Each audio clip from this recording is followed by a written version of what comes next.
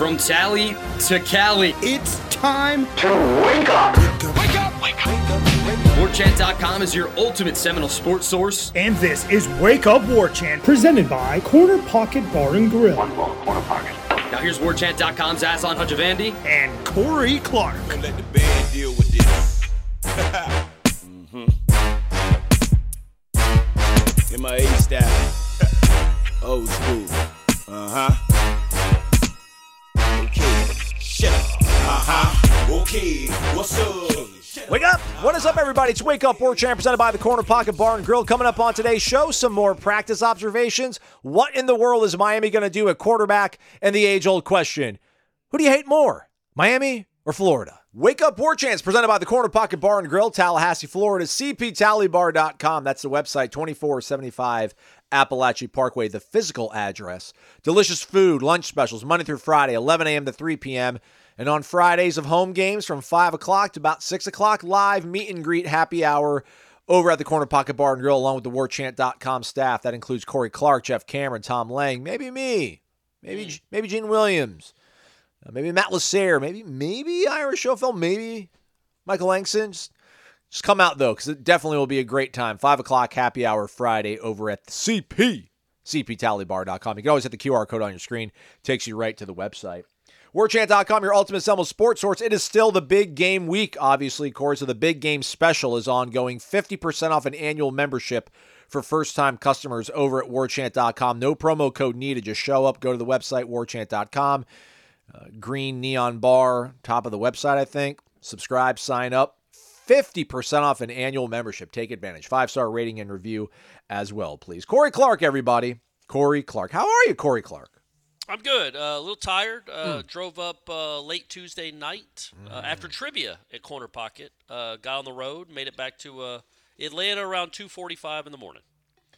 And now I'm here talking to you on Wednesday. So I didn't get to see practice.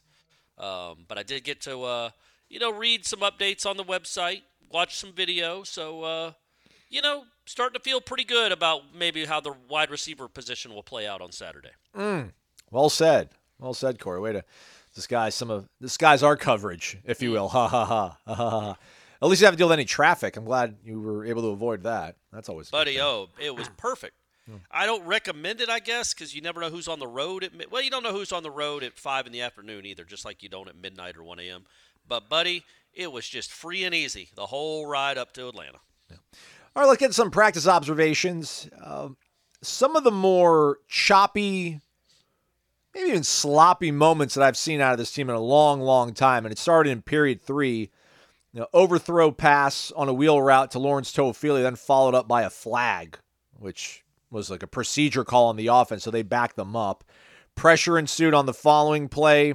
Jordan phantom fumble, like nobody touched him, but just the ball fell out of his hands.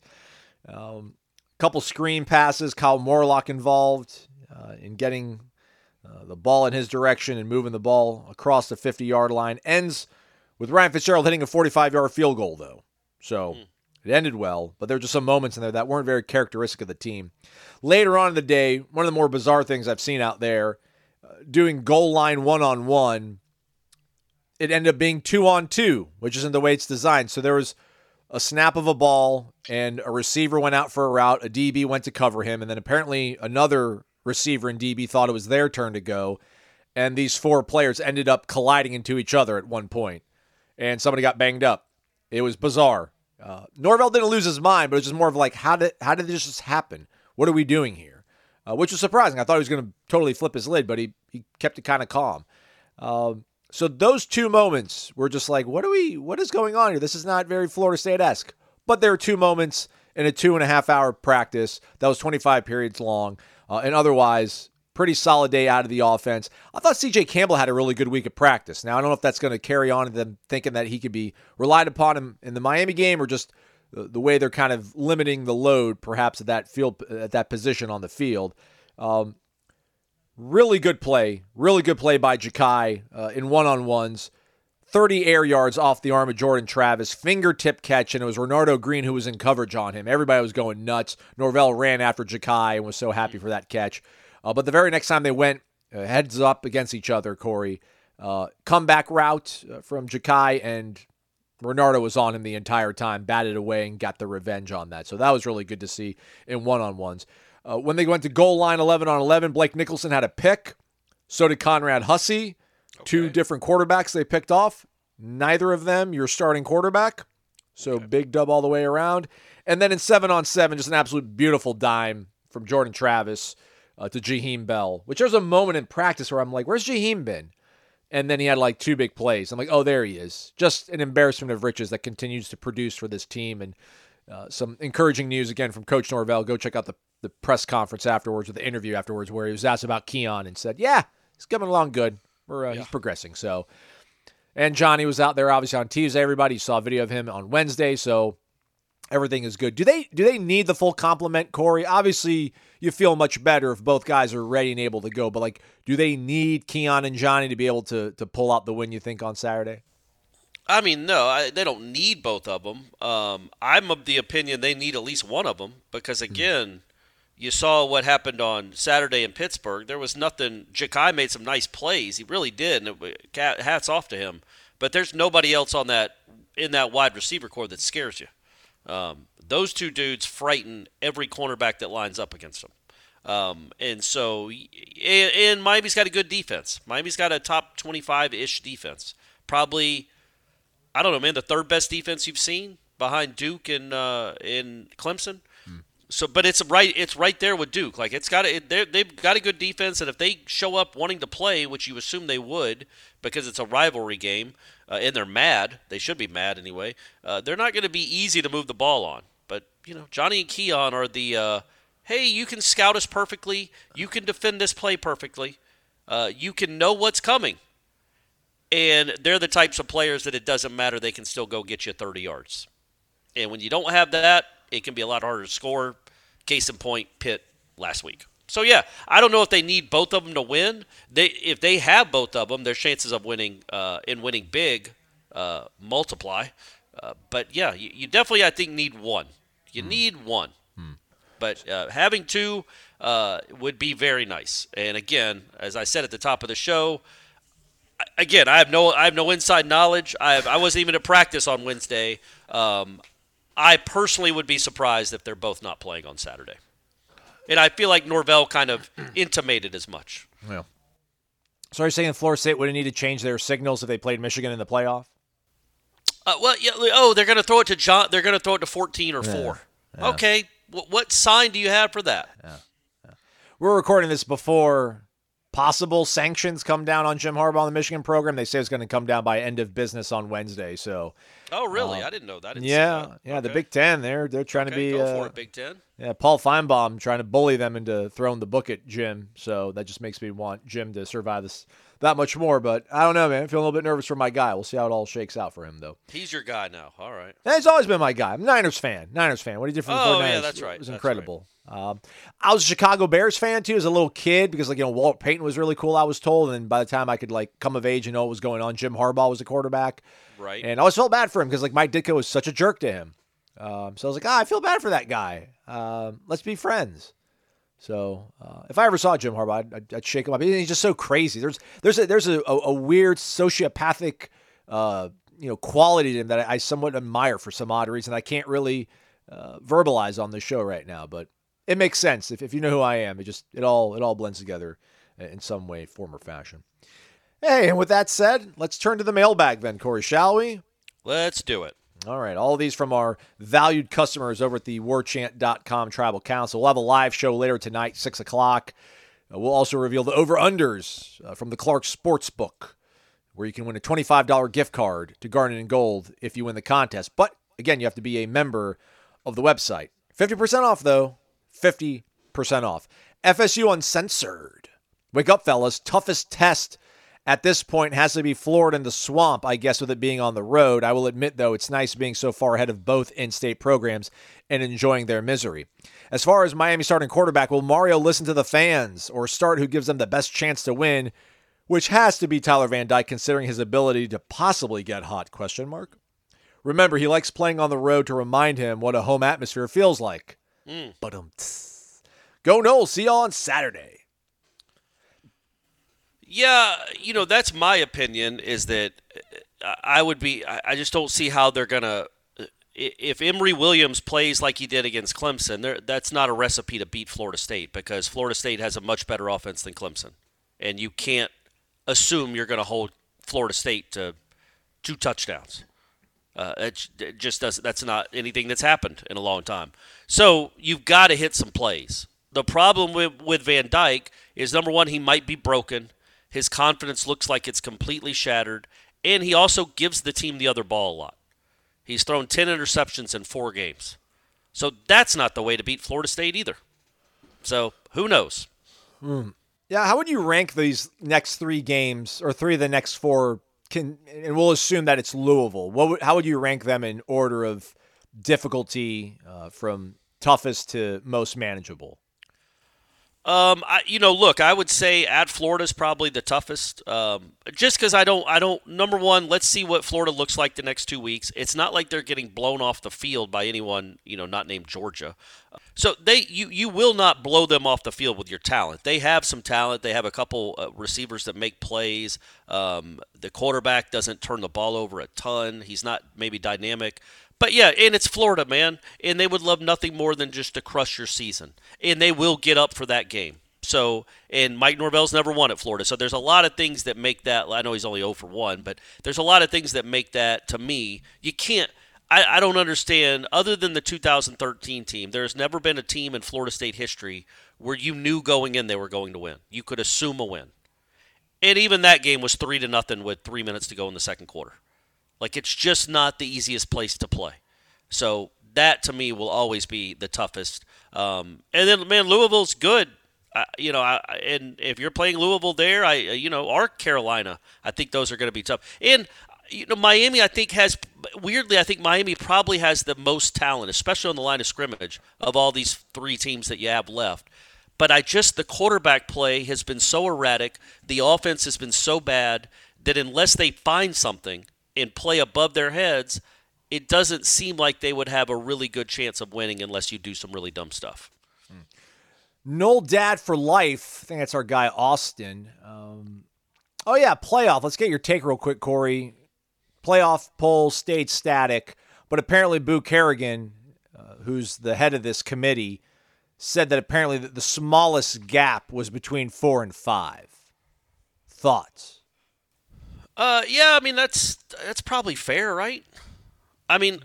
Look, at the beauty, though, is that all the one-loss teams are behind all the undefeated teams. And as long as it stays that way, Florida State fans have nothing to worry about. 4, 3, 2, if you stay undefeated, a one-loss team will not be in front of you, which is good to know. But, yeah, man, I think that's fair, right? I think and Washington still got to play Oregon. And if Washington plays Oregon, they might bump over you. And if they lose to Oregon, you got nothing to worry about. And even if they do jump over you, Ohio State and Michigan play each other. So, again, I think out of the top 7 teams, they all play each other except for Florida State. Georgia plays Alabama. Washington plays Oregon. Obviously, Ohio State plays Michigan. So, 3 of those teams are going to have another loss or a loss. So, you seem to be in relatively good shape. Question from Noel Dad for life. How much do you think what we saw last week against Pitt offensively is what 2024 might hold for us? The whole game, all I could think of is great. This is what we have to look forward to next year with a worse quarterback. I would say slow your roll on that a little bit. But we all thought that for a little bit, right? I thought that. No, I didn't because Hakeem Williams and Destin Hill were non-factors. Destin Hill could barely move. Hakeem Williams didn't play. And Vandrevius played, 5 snaps. So those 3 guys, I think, are that is a core that is going to be really nice, man. Really nice.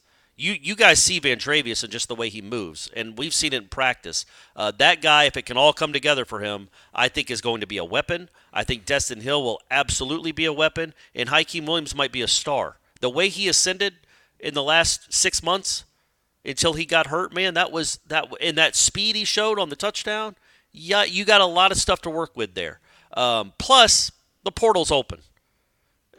I don't think you're going to have the hardest time in the world after what Keon has done, and Johnny has done, quite frankly, to to get a big-time receiver to come transfer to your place to play in this offense.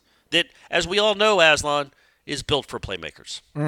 So that's what I'm saying. Like, next year, it's not going to be Ja'Kai and Derek. You weren't even healthy. Like, I would have it was such a bummer that Deuce Spann couldn't play, Hakeem couldn't play, Destin could barely run, Portier wasn't. It was such a bummer that in that moment with your 2 stars out, that the other guys couldn't step up and shine to give you a sense of what next year will be like. Because they were all either hurt or hobbled, either out of the game or just out completely or not running at full speed. So trust me, I think there's some young talent in that room. I think you do too, Aslan. You've watched them practice. It just was a bummer that they didn't get those kind of reps when they were available last week. But I think you like those 3 guys that I mentioned off the top are all, I think, could be difference makers. Speaking of that game, our guy from Kentucky, Dave from Bardstown, says he draws a parallel between what we saw last week against Pitt and the stories you hear about a basketball player who injures their dominant hand, so they're forced to practice with their non-dominant hand. That setback elevates their game to the next level because now they're ambidextrous. He believes that's what happened Saturday for Jordan and the offense. No security blankets, forces everybody to develop chemistry with some new pieces, so that's part of it. That's a good. I want to touch on that real quick. That's a good point because you didn't have like I've called them, the get out of jail free cards. You didn't have the security blankets is a great term for them.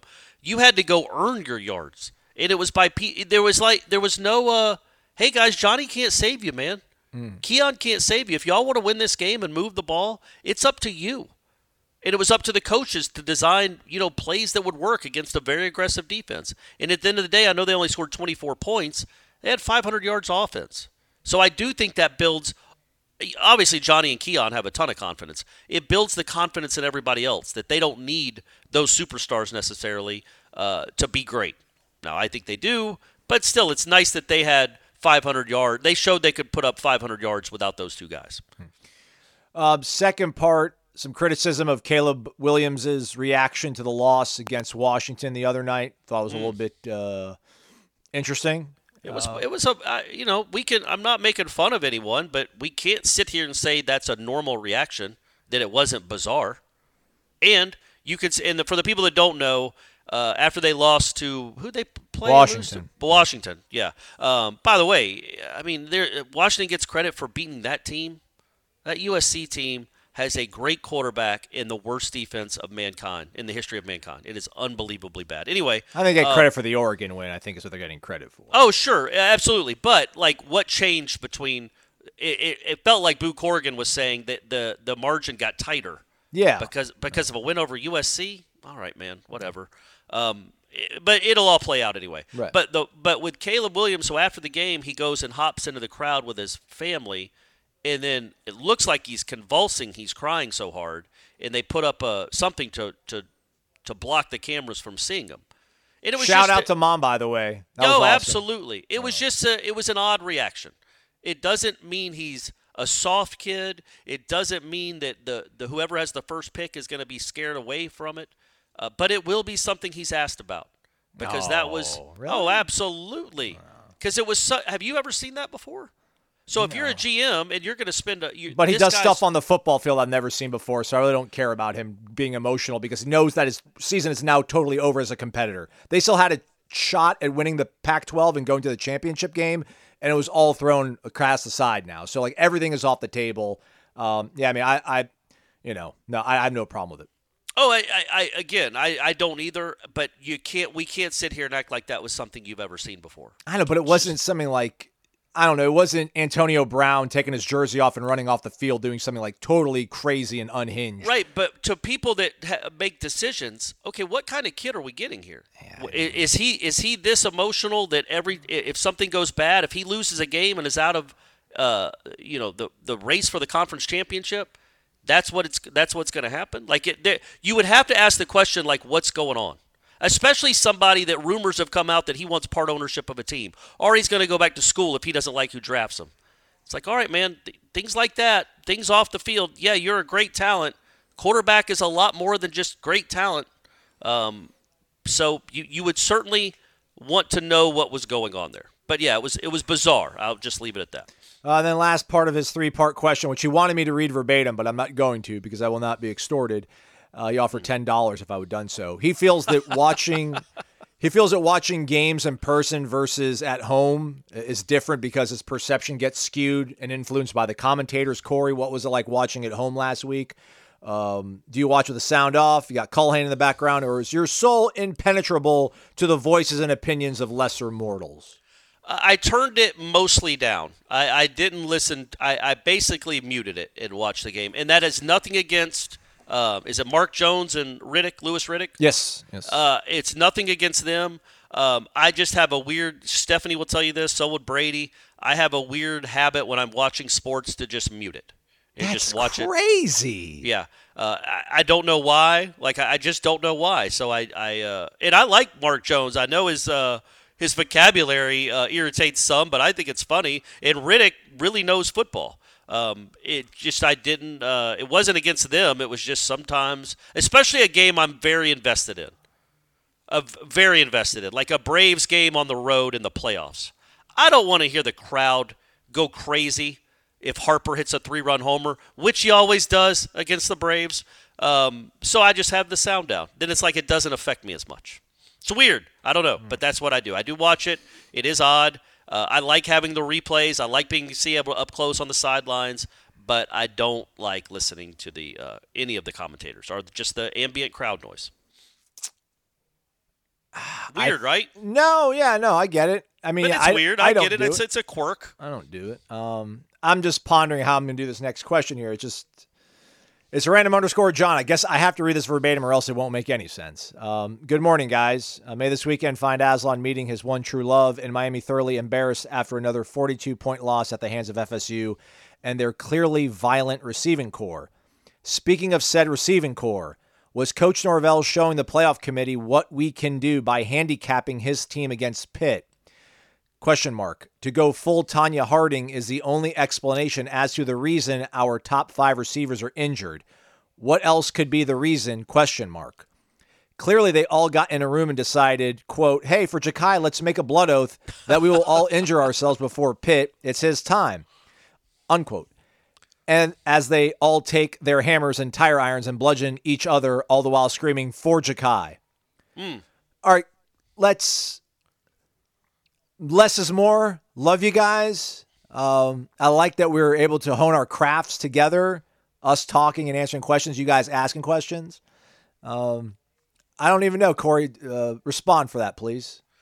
All I was thinking when I was watching that game on mute on Saturday was it did remind me of the student union fight that happened. I think it was 2008. It was Ponder's first year starting, where half the receiving corps was suspended because of a fight in the student union.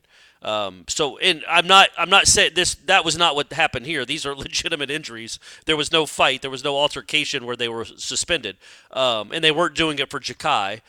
But yeah, it reminded me of that when they were so shorthanded against Boston College that night and lost the game. And it would have helped to maybe have.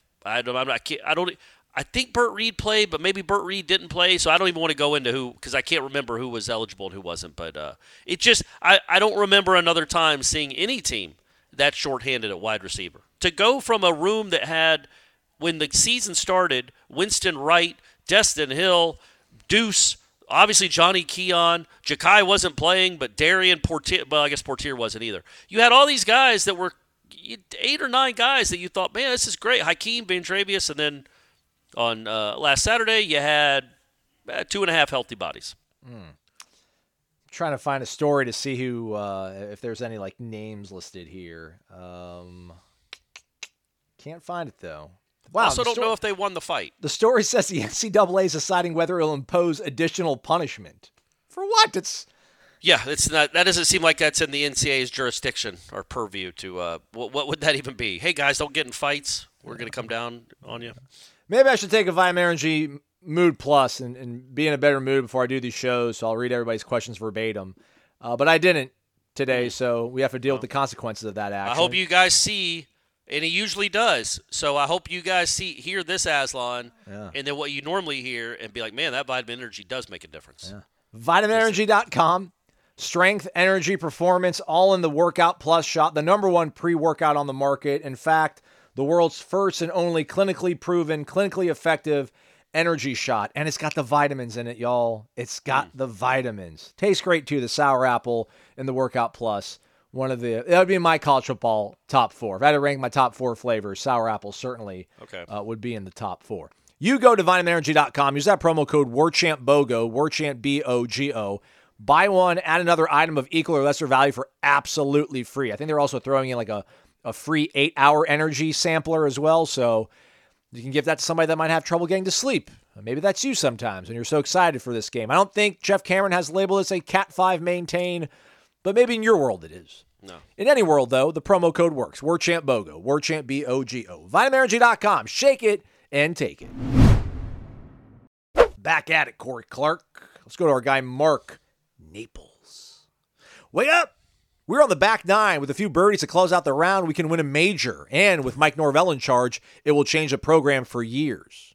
But to Miami, do you think this is the week that the team plays a complete game? Last home game at Doak, offense, defense, special teams, firing on all cylinders for 4 quarters, another beatdown like last November, or do you think we just cover, win by 2 or 3 scores, and move on? We all want to see this team's potential explode, particularly on offense. Yeah, I mean, again, I'll keep saying it. It goes back to the availability and health of the wide receivers, and we just don't know. Again, I can speculate, but that's all that is speculation. At 3:31, I'll have a much better answer for this because, again, if you have Keon and Johnny out there and they're close to 100%, and Johnny certainly looked close to 100% when I saw him on Tuesday, that's I don't. What would you say the difference is? That's 10 extra points, 14 extra points, 30. Both of them, yeah, both of them. Yeah, man. I mean, they score 38 against Pitt if both are playing. Yeah, so at least, especially if Pitt was going to play that defense. Like, look, man, I think Darian Williamson has some talent. I'd like him to put it all together, but he didn't look great on those throws down the middle of the field. He didn't come close to catching them. I have a feeling Keon and Johnny both do catch those. So there were 40 and 50-yard chunk plays out there that Pitt wouldn't have, and if they would have dared to play that kind of defense and just leave their corners on an island, good effing luck, man. You couldn't cover Ja'Kai Douglas. So I feel like 4 and 14 would have torched them. So, yes, I think it's at least 14 or 17, 24 points, whatever difference. But yeah, so it's hard to look great when you don't have your great players available. So if they have their great players available, full speed, all of them, then, yeah, maybe this is finally the game they put it all together and look like, the second half of the LSU game. But, again, or maybe they won't ever do it. Maybe it's an impossible thing to do. Yeah, I just don't think it's going to happen. I don't think they need to play that way. And also, who has? To win football. Yes, yeah, that's it too. And listen, I think we've seen enough now probably out of LSU to realize that their defense is not very great. Correct. So what you did against them, like I think this might be. I think looking back at that game, Aslan, don't you think what the defense did is much more impressive than looking back in hindsight, what the Florida State defense did against LSU is much more impressive than what the offense did. Yeah, man. Listen, Jaden Daniels he's an elite college quarterback. I don't know if he's going to play on Sundays, but he's an elite college quarterback. Neighbors is an elite college receiver. They have a pretty darn good offensive line. What was it, Brian Thomas Jr., the other guy, the wiry 6'4" receiver they have, Kyron Lacey. And Lacey, they got a kid named Lacey, right? Kyron Lacey. Yeah, that's a really good offense, and what that defense did to LSU, I definitely agree, Corey. That's well said. That is probably the more impressive aspect of that. And listen, the defense has been that way, right, in the second half of all these games since Boston College. So, and that's kind of what gives you hope moving forward throughout the rest of the season is, and again, I'll knock on wood, but the defense is always going to keep teams contained. They don't shut out anybody. They'll give up some points and some yards and some first downs, and I feel like every team has a 7-minute drive. But when you look at the totality of this season against great offenses and bad offenses and everything in between, they give up in the neighborhood of 2 to 3 scores, and they just don't get torched. And they don't give up, other than the Pitt game where they ended up slapping the ball away anyway, they don't give up huge plays. So if they can just keep that formula and that recipe, you know what you're getting from this defense, which is a good, solid product where teams don't just score at will and they don't hit huge plays, and they're fundamentally sound and they're pretty well coached. You know what I mean? Like that's what they've been through 9 games. You know going into this game, unless craziness happens, Miami's not going to get to 30. Oh, no way. I mean, it could. Unless there's a special team score, a pick six, a bunch of turnovers, you wouldn't expect Miami to get to 30. Right. I don't think you'd expect Florida to get to 30, or even Louisville to get to 30. What a great feeling that is, a luxury that is, going into these kind of games. And I'm not saying that it won't happen. You just think going in, our defense is good enough, they're going to contain that other team. And then, they have to deal with Jordan Travis and Johnny and Keon and Trey Benson and Jaheim Bell. So the defense has done its part through 9 games for sure. Yeah, I just wonder. I feel like this might be the best pairing of lines of scrimmage Florida State's going to have gone up against the entire year. Like, Probably, right? I think I think so. LSU had a really good offensive line. Or defensive line didn't have Mason Smith, but they did have Mekhi Wingo. Like, I think Duke has got really good lines of scrimmage. Yeah. But I think maybe Miami just might be a smidge ahead of them. But then it all comes down to, like, your quarterback play. And just Miami, like, no team has had that mixture of able, capable, competent lines of scrimmage and a talented quarterback that's been healthy for the entire stretch Duke of the game. Might have been if Leonard was healthy. Yeah. But he wasn't. Right. And I think kind of, you expect Van Dyke, if he plays, to kind of look to be as effective as Leonard was in that game, which is not very. But that's a recipe to beat Florida State, what Duke did. They were good on the line of scrimmage. They did hit a big run. They did stop Florida State from running the ball. And they got a defensive score. They got a defensive score, and they were able to churn out first downs via the running game. Not a lot of huge runs, except for the 50-yarder where Cypress took that crazy angle, but a lot of 6-yard runs and a 4-yard run and then an 8-yard run. That's how you can beat Florida State. And Miami does have that ability because, like you said, that offensive line is good. Be nice to have Darrell Jackson this week. Hey, but, 4 more games. Yeah. I can't wait till we can start talking about that. That's going to be like a real thing, Like, hey, they're going to have him back. It'd be cool if I'm telling you, they just need to move up the semester a week, and then he can play in Charlotte. Come on, Dr. McCullough. Figure it out. Do you care or not, Doc? Do you care about this football team or not? Gator Kirk, here's a tough one, Corey. I'll let you handle this one. Wake up! What do the players value more? The molding and becoming a better football player or becoming a better man? Oh. I don't know. I don't know how to answer that. Yeah. Wouldn't that be an individual thing? I hope they value them both. I would hope. Well, no, I would hope they'd value becoming a better man, because that's something. You're only going to be a football player for a few more years. You're going to be a man for the rest of your life, so that's more important. But it's also college. When I was 20, I didn't value the adult lessons I was learning. Clearly, I would go back and slap that kid in the face if I could. So I would think they probably value the football team and the football experience right now, which is to be that's just. I forgot we talked to Coach Fuller one time, and it was on the record, but it wasn't on camera. And I think we were busting chops about them practicing in the mornings, and he's like, "Yeah, man, it makes sense. All these kids are gonna have to grow up and wake up early to go to work, And it's so I do think it sounds cheesy, but I'm sure being the better man makes you the better football player. Like being disciplined, being accountable, waking up early, having to be there for your teammates, all these sort of things that will affect the way you will be as a man, as a part of society, makes you a better functioning member of a football team. So we can ask these sort of questions in the afterglow when they're doing the parade through downtown, and I'm like running down the street trying to catch up with them as they're tossing beads off their floats. You're like, Jordan, your time here, man, was it about being a better man or a better football player? Yes, sir. Just one day at a time, man. Just doing the thing, man. It's cool that you pointed that out. You said that, and it reminded me. I read up because Wednesday was National Signing Day for basketball and soccer and softball and everything else. And I was reading up because I'm interested in Florida State softball in their signing class. Just see it because it's hard to know. Like I don't follow the recruiting rankings, so I wanted to see what kind of badasses they got. And I'm not going to even read their what they do on the softball field. They signed 4 people. Listen to these descriptions. DeLong brings a well-rounded background that will add to the Seminole family. She was a member of National Honor Society and vice president in her class with a 4.0 GPA in honor roll throughout high school. She also showed sheep competitively and held the reserve grand champion natural lamb at the Ohio State Fair. And playing. Okay, Addie DeLong. 4-H member, I think. Let's go. Two-sport star. Showing sheep but look, so 4.0 GPA, vice president. The next one, Jasmine Franchik of Melbourne High School. AP Scholar, National Honor Society member. Finished first in Florida Future problem-solving scenario performance. Like the Shelby McKenzie. 4.3 GPA. 4.3 GPA. And then Isabella Ruggiero, National Honor Society. Science National Honor Society member, and qualified for magna cum laude. Like, well-rounded. I try to preach this to my son, but it's if you take one thing seriously and care, you're going to take everything seriously and care. It's about being excellent in everything and caring about everything.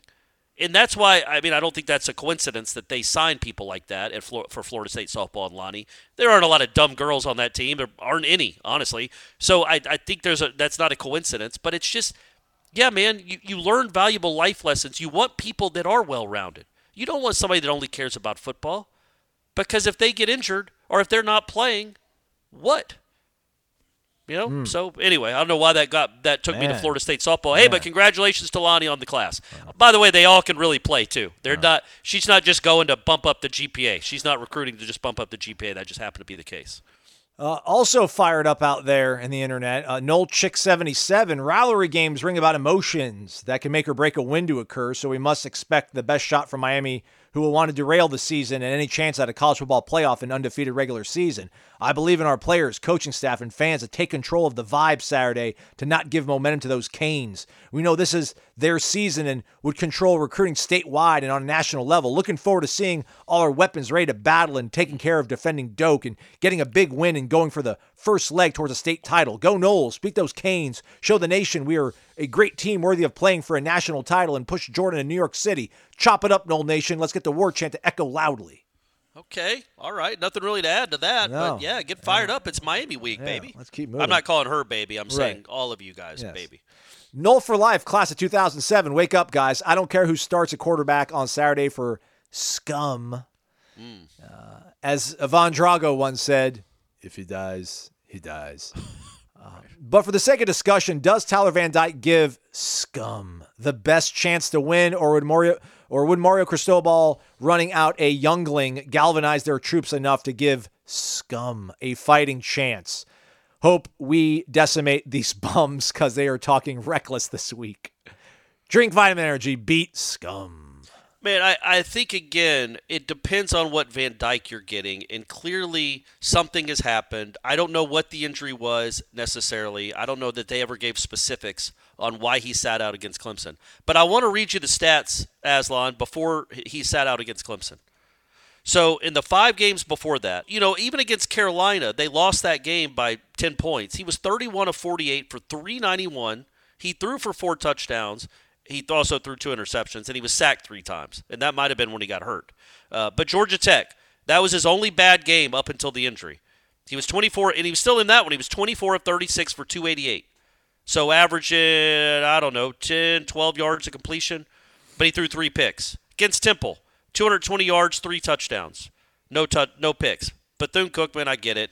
247, 2 touchdowns. A&M, 21 of 30 for 374 and 5 touchdowns and no interceptions against that defense, which is a pretty good defense. And then in Miami of Ohio in the opener, 17 of 22 for 201, 1 touchdown, 1 interception. So before the Georgia Tech game, he had thrown 11 touchdowns to 1 interception, and he was averaging about 11 yards an attempt, which is a big number. Since he came back, these last 2 weeks, he's thrown for 336 yards total. So what is that, 168 a game, 5 interceptions, and 0 touchdowns. But what's more alarming to me, the interceptions are the most alarming thing. 0 touchdowns and 5 picks ain't great. But in 68 attempts, he only threw for 336 yards. That's less than 5 yards an attempt from a guy that normally averages 11 an attempt. Something's happened, right? Like, he is a kid that takes shots downfields and hits big chunk plays. He's always been that guy. These last 2 weeks, he hasn't been close to that guy. So if he's this guy again, just check down Charlie, not taking any shots, not beating anybody deep, maybe not having the arm strength to do it, then, yeah, there's no point in playing him. And he does not give them the best chance to win. But if he's the kid that, if he's healthy like he was against A&M, and I don't think he is, I mean, that kid was good. Again, against Texas A&M, who has a very, very talented defense. Van Dyke was 21 of 30 for 374 yards and 5 touchdowns. So that's what scares you about him, that's in there. But then as we talk here on November 9th, I don't know that it is in there. By the way, it's actually November 8th when we record this, which is Stephanie's birthday. Oh. So just wanted to give a shout-out to Stephanie. Happy birthday. Should have done that on yesterday's show, and I forgot.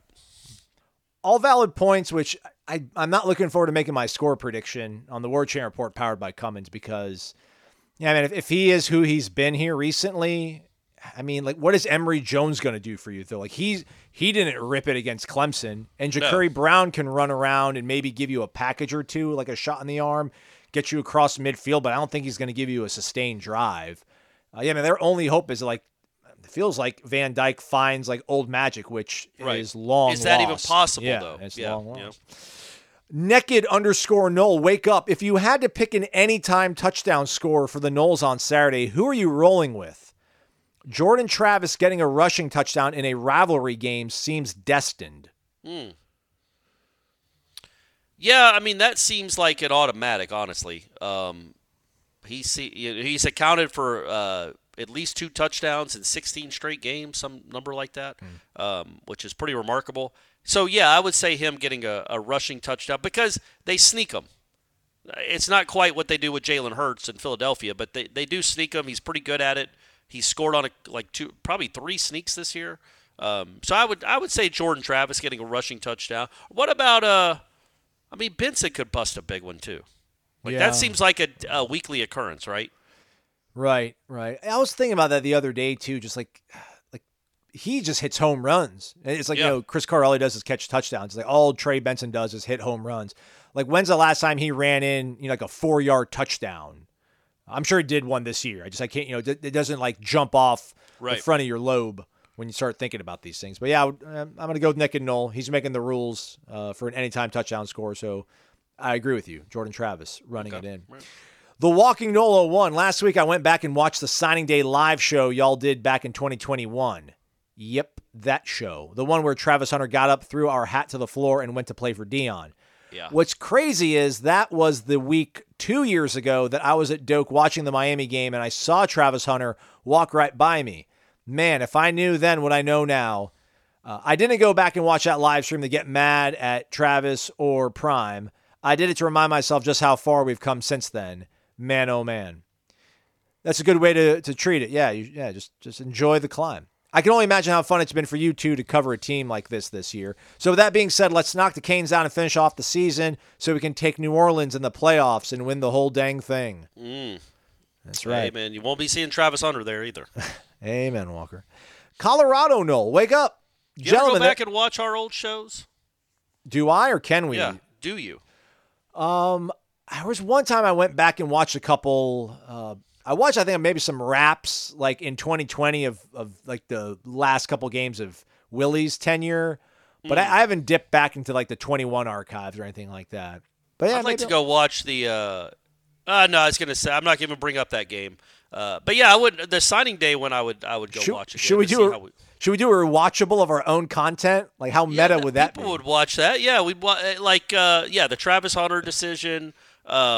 Obviously, the game they lost on the final play a few years ago, something from 2020, and then like some good stuff sprinkled in there at the end as it started to slowly turn around. Colorado, Noel. Gentlemen, there have been a number of in-game instances this season in which Coach Mike Norvell has been sprinting down the sideline during a big play by one of his players, whether it was Jaheim or Keon. My question for you is, has anyone on the War Chant staff asked Coach for his GPS data? And if so, what's his top miles per hour? Thanks as always. Go Noles. I think I jokingly asked him that, or somebody did, before the season started. Because if you guys don't know, I assume many of you do, But at every practice, when they break from stretching and they do a quick huddle to start the actual practice, he sprints 80 yards against some defensive linemen, and he's getting roasted here lately. He ain't racing Robert Cooper anymore. But yeah, so I asked him. I think somebody asked him if he wears the GPS monitors. He did. I did ask him way back when we first started watching practice, like how much he walks in a day, like if he tracks that. And I think he told me 9 miles a day is about what, because he's going everywhere. You see him in practice, and he goes very quickly. But I think he said it was up somewhere in the neighborhood of 9 miles a day that he tracks on his watch. My goodness. But do you think he wears GPS stuff? No, I don't think he's got the catapult on him. But I mean, he's got his like Apple Watch or whatever, but that's not the same thing. It'd be funny if he did wear the catapult. Great. But it's great though when they do stretch line, like he's usually just going up and down, like clapping up and encouraging everybody. But like the last minute of stretch line, he starts doing the same stretches because he knows he's got to get ready to sprint against Dante Anderson or Braden Fisk. He pulled a hammy a couple springs ago. And was out of commission for a while. It's real, man. It's real out there. Yeah, he's old. He's getting old, Mike. You're getting old, bud. What's not getting old is Corey and I competing for your honor and your attention and your validation by making picks every Thursday here on the program. My lead has slowly evaporated week over week as Corey has really come on strong the last 2 weeks. 3 out of his last 4. I threw a donut last week. I don't know if you have some games already in mind here, Corey. But let us reconvene and get this thing back going here. Yeah, I do. I have one already. Right. Georgia Tech and Clemson. Okay. I think Georgia Tech is getting 14 points. Mm-hmm. I'd like to get 14.5, I'll be honest. But I'm going to take Georgia Tech getting 14 at Clemson. I just don't trust that Clemson offense enough. Georgia Tech's playing very well. They can run the ball a little bit with their quarterback. Obviously, it's not going to be high scoring, but they might be able to hit a few plays. And I just think that Clemson offense is so mediocre that's too big a number. Okay. So Georgia Tech plus 14. All right. Let me see here. Where is that game? Whoever's UCF. I think UCF's playing Oklahoma State. Okay. So I want to take Oklahoma. I want to take UCF. Yeah, UCF is at home getting 2.5 against Oklahoma State. That old Bedlam hangover, I think, might be too much. And Gus just likes ruining people's weeks. He hasn't really upset anybody this year. Almost did Oklahoma earlier. Feels like maybe he's due. I'm going to take UCF at home plus 2.5, Corey. And then I'm going to stay in the ACC because that's all I bet now. Somehow Boston College is an underdog at home to Virginia Tech. Huh. I don't understand it. I don't know why nobody respects my BC Eagles. And dark horse Heisman contender Thomas Castellanos. But I like Boston College getting 1.5 points, man. They're going to win that game outright. They're feeling good. That kid has given them some life. The defense is playing well. And Virginia Tech just got shellacked and probably lost a lot of confidence in that game against Louisville. So I think Boston College is going to win that game by more than – well, they're getting points, so it doesn't matter. That doesn't even make sense. That's what It's almost like one of those general principle games that Scott Van Pelt talks about where you have to, like, lean into the stink, which is maybe taking Virginia Tech. But you're going BC 1.5. BC, yep, going BC. I'm just going to rally around my guy, Jim. Michigan given out for in Happy Valley. I think they're going to cover. I'm taking Michigan -4. Yeah, I don't disagree with you there, buddy. Also, as Virginia and Louisville play tonight. Yeah, that's correct. I didn't realize that. Louisville's a 20.5-point favorite at home. Again, I think for everybody's wants and hopes and dreams, you probably want Louisville to win that game. They're number 11 in the latest poll. It would be really nice if you get to Charlotte and you're playing a top 10-ish opponent. So that would be nice. Not that it matters if you win. If you win out, you win out. But it would be nice to have some resume builders on the resume. MyBookie.ag. There's a promo code. It's War Chant. You use that, you get an instant cash deposit bonus. Fade us, follow us, however you wish. You can make your picks, bet anything, anytime, anywhere, using the promo code War Chant for that instant cash deposit bonus as a first-time customer over at MyBookie.ag. I think we got like 4 more here, Corey. All right, let's do it. Bravo Victor, wake up. What's up, fellas? Can't wait to hopefully see you guys Friday at the Corner Pocket. All right. if Miami were to start Emory Williams or he plays significant time in this game, what does our defense need to worry about with him? Thanks, guys, for all you do. Loving this season and this team. Go Noles. Emory Williams, he asked about?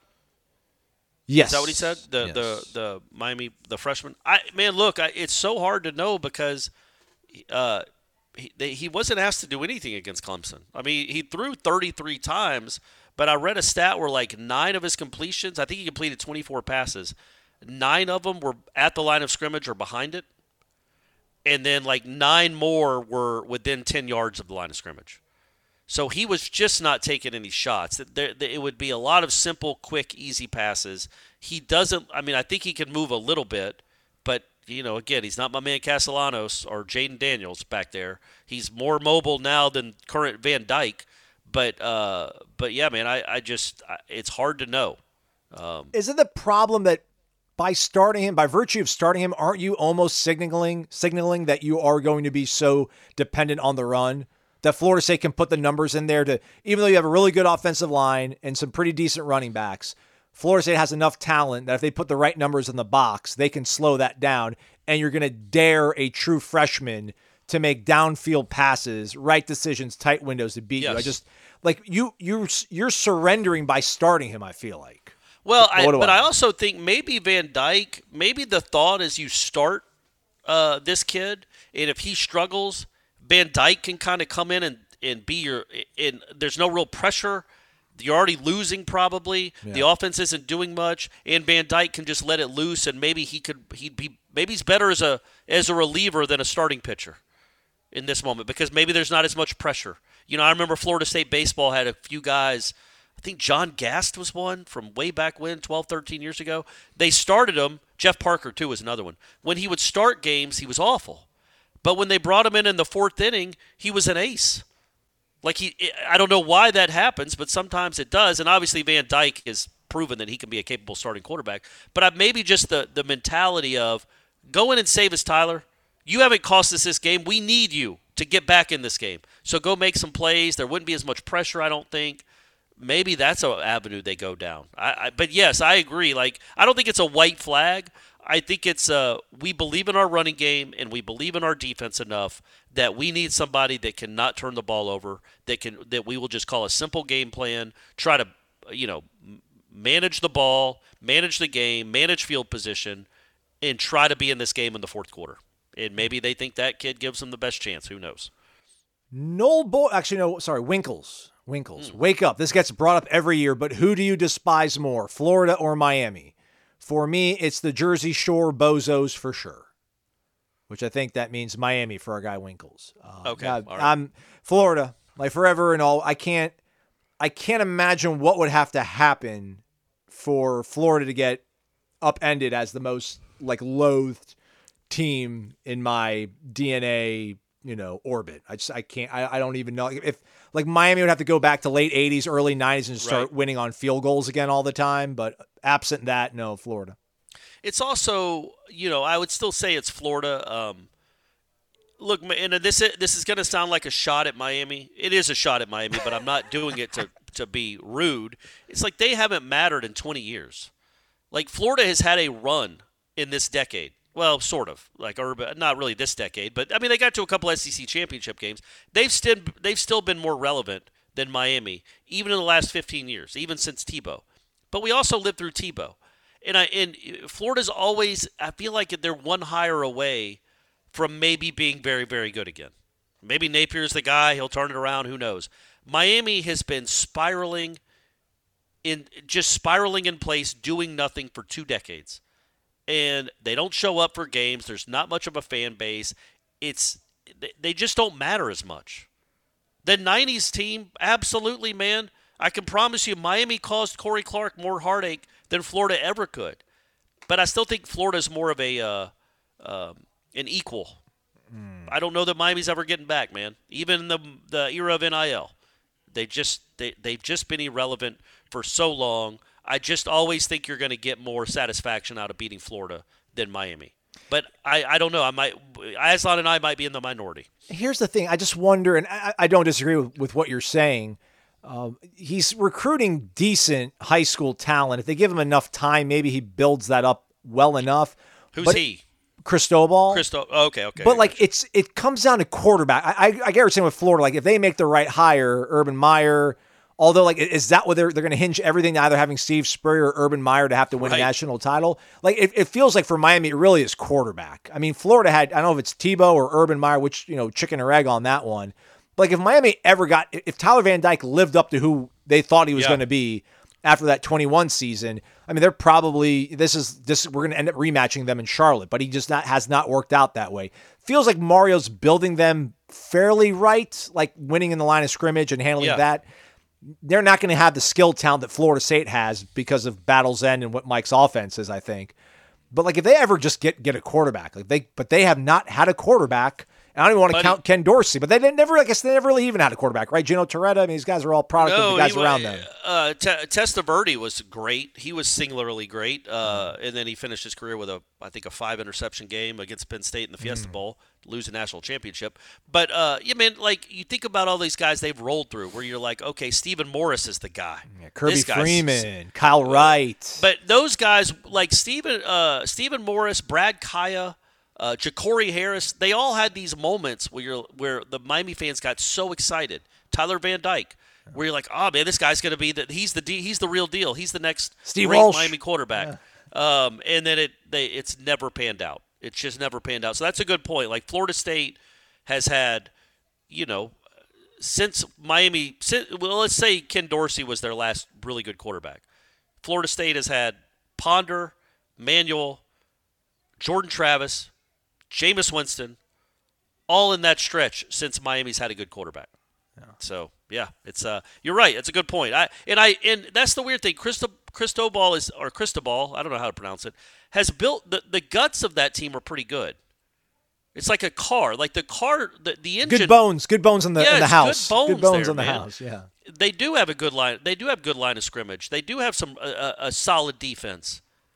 They do have a running game. They have some stuff, and then it just hasn't worked out. But again, I want to make everybody understand because we talk about this Miami game as if it's a foregone conclusion that Florida State's going to win, and I do think Florida State's going to win, but it's not locked and loaded, guaranteed. And remember, I know their record is 6-3. Miami is a 7-2 football team.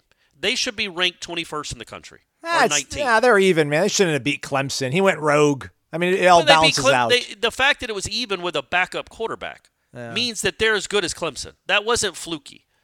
The loss to Georgia Tech, the game was over. Yeah, it was over. It was. So they should be 7-2. So that's a 7-2 team that's coming in here on Saturday. It's funny, like baseball teams always talk about giving another team like an extra out. I mean, like, nothing will ever compare to what Mario Cristobal did against Georgia Tech. Like nothing. I mean, It would be like it's almost like that College World Series game where the kid dropped the pop-up in foul territory that would have won the national championship. Arkansas, yeah. Yeah, and then they lost the game and then lost the series. Yeah. But that would have been a pretty good catch. Yeah. Like he had to that was like a first baseman standing there. The second baseman throws him the ball. It's right chest high. The base runner's 20 feet away, and he just misses it completely. Like, it's just an unbelievable way to lose a football game. And credit to Miami, at least the defense, for still playing hard after that. Like, they won them the Virginia game, the defense did. And then NC State. Clemson game came after that, too, I think, right? Right, so. Man. Like, credit to Miami for not just completely imploding on that staff for them losing that game for them. Noel Boyo 2, wake up. What are your top 3 FSU Miami games? I was thinking about this, Corey. I don't have nearly the catalog to pull from as you do. And that wasn't a shot at your age. It's just your recollection of everything, your recall. It was a shot at my age. It's fine. I'm old. I get it. Nothing nearly as glorious. Oddly, 2016, like I was at home by myself watching that game. But for some reason, like I'll always remember, like it was just so stressful. And then, the block at the Rock, obviously, just the final drive, getting ahead, blocking that. That was special because also I was able to like tap into the Miami radio broadcast and like they were on cloud 9 when they scored the touchdown. Chris Fowler's going nuts. Yeah. And everyone thinks Chris Fowler, is anti-Florida. So he's going nuts. They're going crazy. And as soon as the extra point is blocked, just the deflation you could hear. in with Don Bailey, and I don't know who the play-by-play guy is, but he's been doing it forever for Miami. But you can just like, it's blocked. Yeah. Blocked. And it's like, yep, Yeah. and there goes the losing. This losing streak continues for you. So 16's in there. 2005, that was the first game I ever worked for warchant.com as like an intern.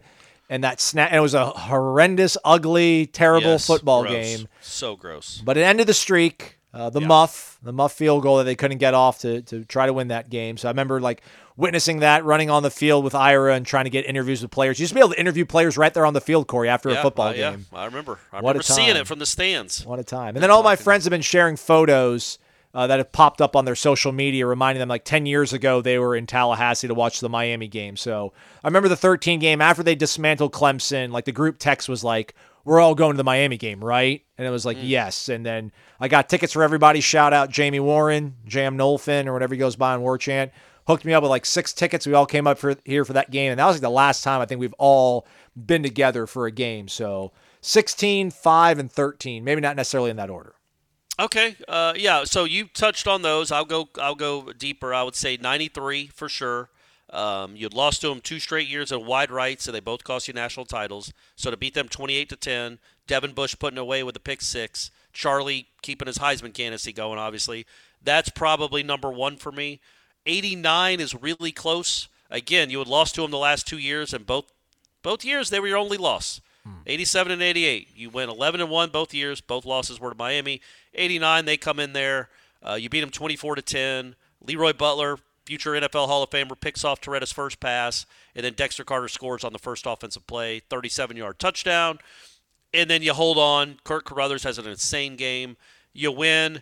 Miami still goes on to win the national championship. So that lost a little of the luster. Were you there? there? Know, when Miami's holding up a trophy on New Year's Day. But it was an unbelievable atmosphere. And as a 14-year-old, 13-year-old kid, whatever I was, to be in that stadium back when Doak at night was like that, that will be an all-time memory with my dad. That game, the 93 game, and then the 96 game down there. Like it had been 12 years since Florida State had won in the Orange Bowl. And then they go down there, they're favorites, but you never know. It's Miami. And Warwick Dunn bust off an 80-yard touchdown run. And then Rock Preston had a huge run later in the game. You beat the crap out of their quarterback, Renard Wilson and Peter Boulware, and you finally ended that streak. So those are the 3 I'm going with. There we go. I know people are listening to this and going, what about 47-0 in 1997? But, I mean, that game, I don't even think I watched all that game. I was up in Athens at the time. It was a rout. Miami didn't belong on the field with them. It was cool that you sacked their quarterback into the goalpost, which I've never seen before or since. Scott Covington? I think it was either Covington or Ryan Clement, but I think it was Covington. Okay. Yeah. Wow. Yeah. Southernmost Seminole, Aslan, you don't watch the cinematic recaps? They're so good. I think they actually use your voice on the Wake Forest one. You should check it out. Oh, there you go. They used Jeff Cameron's on this one. Yeah, they use me on the Wake Forest. I have sent the cease and desist letter. Yes, but thanks, correct. Thanks for letting me know. At least put your name down there, like what it's from. People have alerted me to that. That was cool to see. They do a really good job. I don't know. It's a weird thing as a creative person. I don't know. It'd be like seeing a script as a director and like, I want to make that movie, and then somebody else gets to direct that movie. I don't know if you want to watch it, you know. That's a weird thing, but it's the way I'm operated. But I'm glad they do that for you folks, because I remember being in Mississippi and Ole Miss was doing this stuff in like 2011 with a 3-9 football team. Yeah, I mean, they were doing these incredible recaps. They've made it into a 30-minute weekly show. And I was just thinking, I'm like, why isn't Florida State doing this? I'm like, Florida State's actually really good. So shout out to whoever's really been able to spearhead that effort to get you guys more access and this sort of branding stuff, because it does make a difference. It's awesome for you folks too, but imagine like a 17-year-old kid that's trying to make a decision and you see these kind of videos. So yeah. I don't hate on it at all. Lane 2324, he asked us the other day, I glossed over because I don't know the answer, but maybe he was asking about the fan vote and the Heisman. Does it mean anything? He's seen people post a link, takes you to the Heisman website. I've voted a few times. Jordan's leading, but does it truly help him? I think, Corey, it's not like 10,000 votes equals 10,000 votes, right? It's whoever ends up, I think, winning the fan poll just gets like one singular, I don't even know if it would be a first place vote. So I'm not sure, but I'm sure it has to result in some very small, insignificant percentage of what ends up being your total vote count to win this. But you're a Heisman voter, so maybe you would know, Corey. I don't. That's a good question. I don't know. Maybe it equals one vote. I don't think it's like 20% of the vote, or I don't think they break it down like they do the Major League All-Star game. But would it be like because you do first place, second place, third place vote, right? It's a weighted vote. Yeah, so I would think they do who finishes first, second, and third. They just that's who gets that's how they handle the fan vote. It's one vote. So I can tell you this as a Heisman voter. I can't tell you how I'm voting or anything like that. I'm not allowed to divulge that, and clearly I don't know yet because we're still in November. But he's still on my ballot, and he's high up there. Yeah, I just did a quick Google search, Heisman fan vote process. Nothing came up, so right. we tried. We tried, though. Hey, that's all we can do. Live show, 6 o'clock. Corey and myself. Check it out. I think the War Chant Report powered by Cummins will probably be up around lunchtime, so check that out. We will not be at practice on Thursday. We're never at practice on Thursday, so enjoy your morning. But Jeff Cameron, 1 to 3 o'clock, tune into him and Tom talking about this game and all the stories that'll be there. Matchup analysis, courtesy of Matt Lasser. It's all over at warchant.com. 50% off for first-time subscribers. Come on home. Take advantage of it. We got some real big games coming up. Be part of the family. We're not going to tell you there's special preferential treatment for people that come to the corner pocket at 5 o'clock to hang out on home games. But when you're a member, I feel like there's a little extra gleam in that eye of Corey Clark when he shakes your hand. If you're a member of the website, you get to look me in the eye. You get real eye contact, uninterrupted for 20 seconds if you want it. So yeah, I mean it's pretty intense. And if you're not a War Chant member, just dap me up and get on your way. That's a joke, everyone. Come up, say hey. We're very polite, I promise. Jeff Cameron's even polite sometimes. So come up and say hello to all of us. All right, that's Corey. I'm Aslan. Thanks for listening to Wake Up War Chant, presented by the Corner Pocket Bar and Grill.